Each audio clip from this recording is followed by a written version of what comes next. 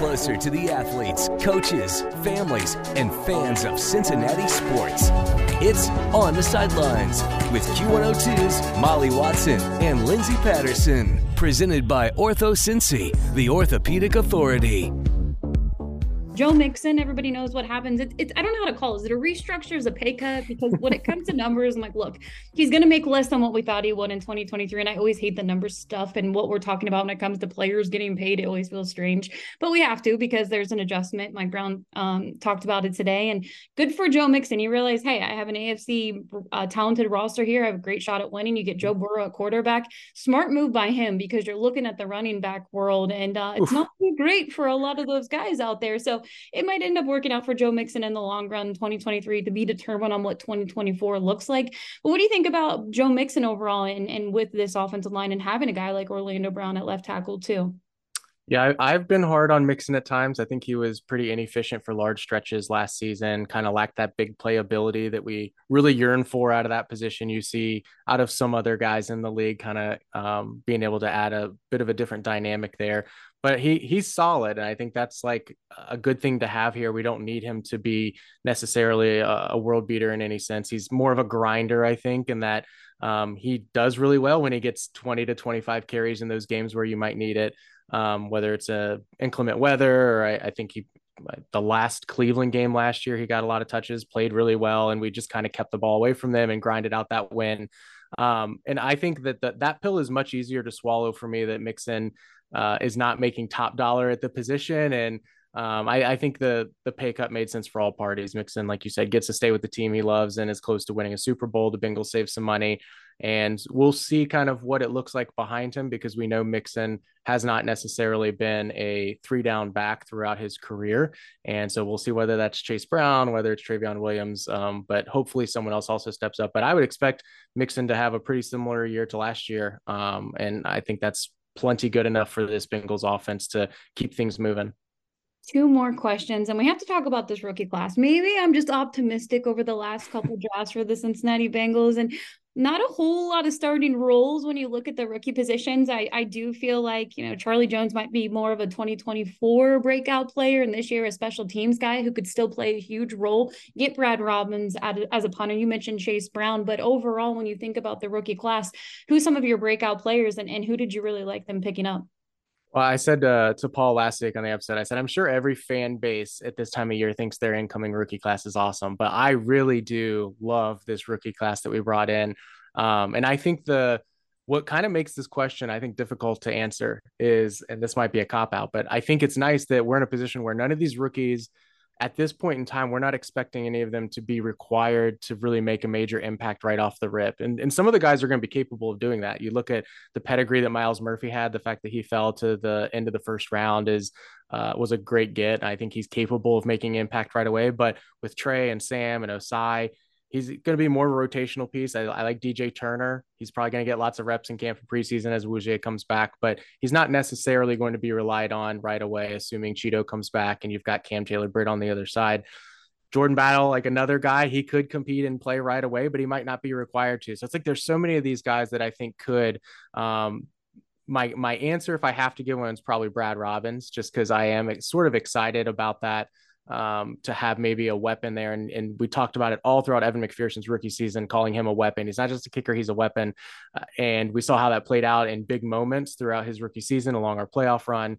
And now you've got potentially a punter that could do that as well and flip the game, flip the field, and things like that. So I'm pretty excited to see how that plays out. And hopefully he lives up to some of the hype that some fans already have for him too, because he will be one that could make a major impact right away as the starter. Punters are people too, and I think it still hurts me when I think about the AFC Championship game, because maybe one punt not to the kick returner, it would have turned out a little bit different. But hey, a lot of things went wrong in that game. Sorry, Drew Chrisman, I hate to bring that up, but I think it's a move. And a punter is a weapon. It's huge because if I were to look at anything from last year, it's hard to criticize such a talented roster when you go on a 10-game win streak. You lose Cheeto, one of your best defensive players, but special teams, kind of let me down sometimes. So I want to see that. Look a little different going into this year, and I think that's extremely important, and we'll see what that looks like overall in all three phases. But let's do a little outlook here. I think the easy thing to say when people ask, What do you think about the Bengals in 2023? Is it Super Bowl or bust? Are they going to win the AFC North again? Will they get the number one seed? And the number one thing on my list is, if you stay healthy, anything is possible. I have zero doubt, but obviously health is the most important thing for every NFL team. But what is your outlook? What do you think is going to happen for this 2023 squad? Spring brings new beginnings, but it can also bring unexpected injuries. Ortho Cincy Orthopedic Urgent Care is more affordable than a busy ER. With 5 convenient locations, including extended evening and Saturday hours in Edgewood and Anderson, Ortho Cincy Orthopedic Urgent Care makes it easy to get the care you need. Simply walk in, no appointment necessary. Visit orthocincy.com to learn more. That's orthocincy.com. What is your outlook? What do you think is going to happen for this 2023 squad? I mean, we're entering unprecedented territory, at least in my lifetime, as it relates to this Bengals team, and that now just competing for division titles, which we did in the Marvin Lewis era for some amount of time, like that no longer feels like the bar.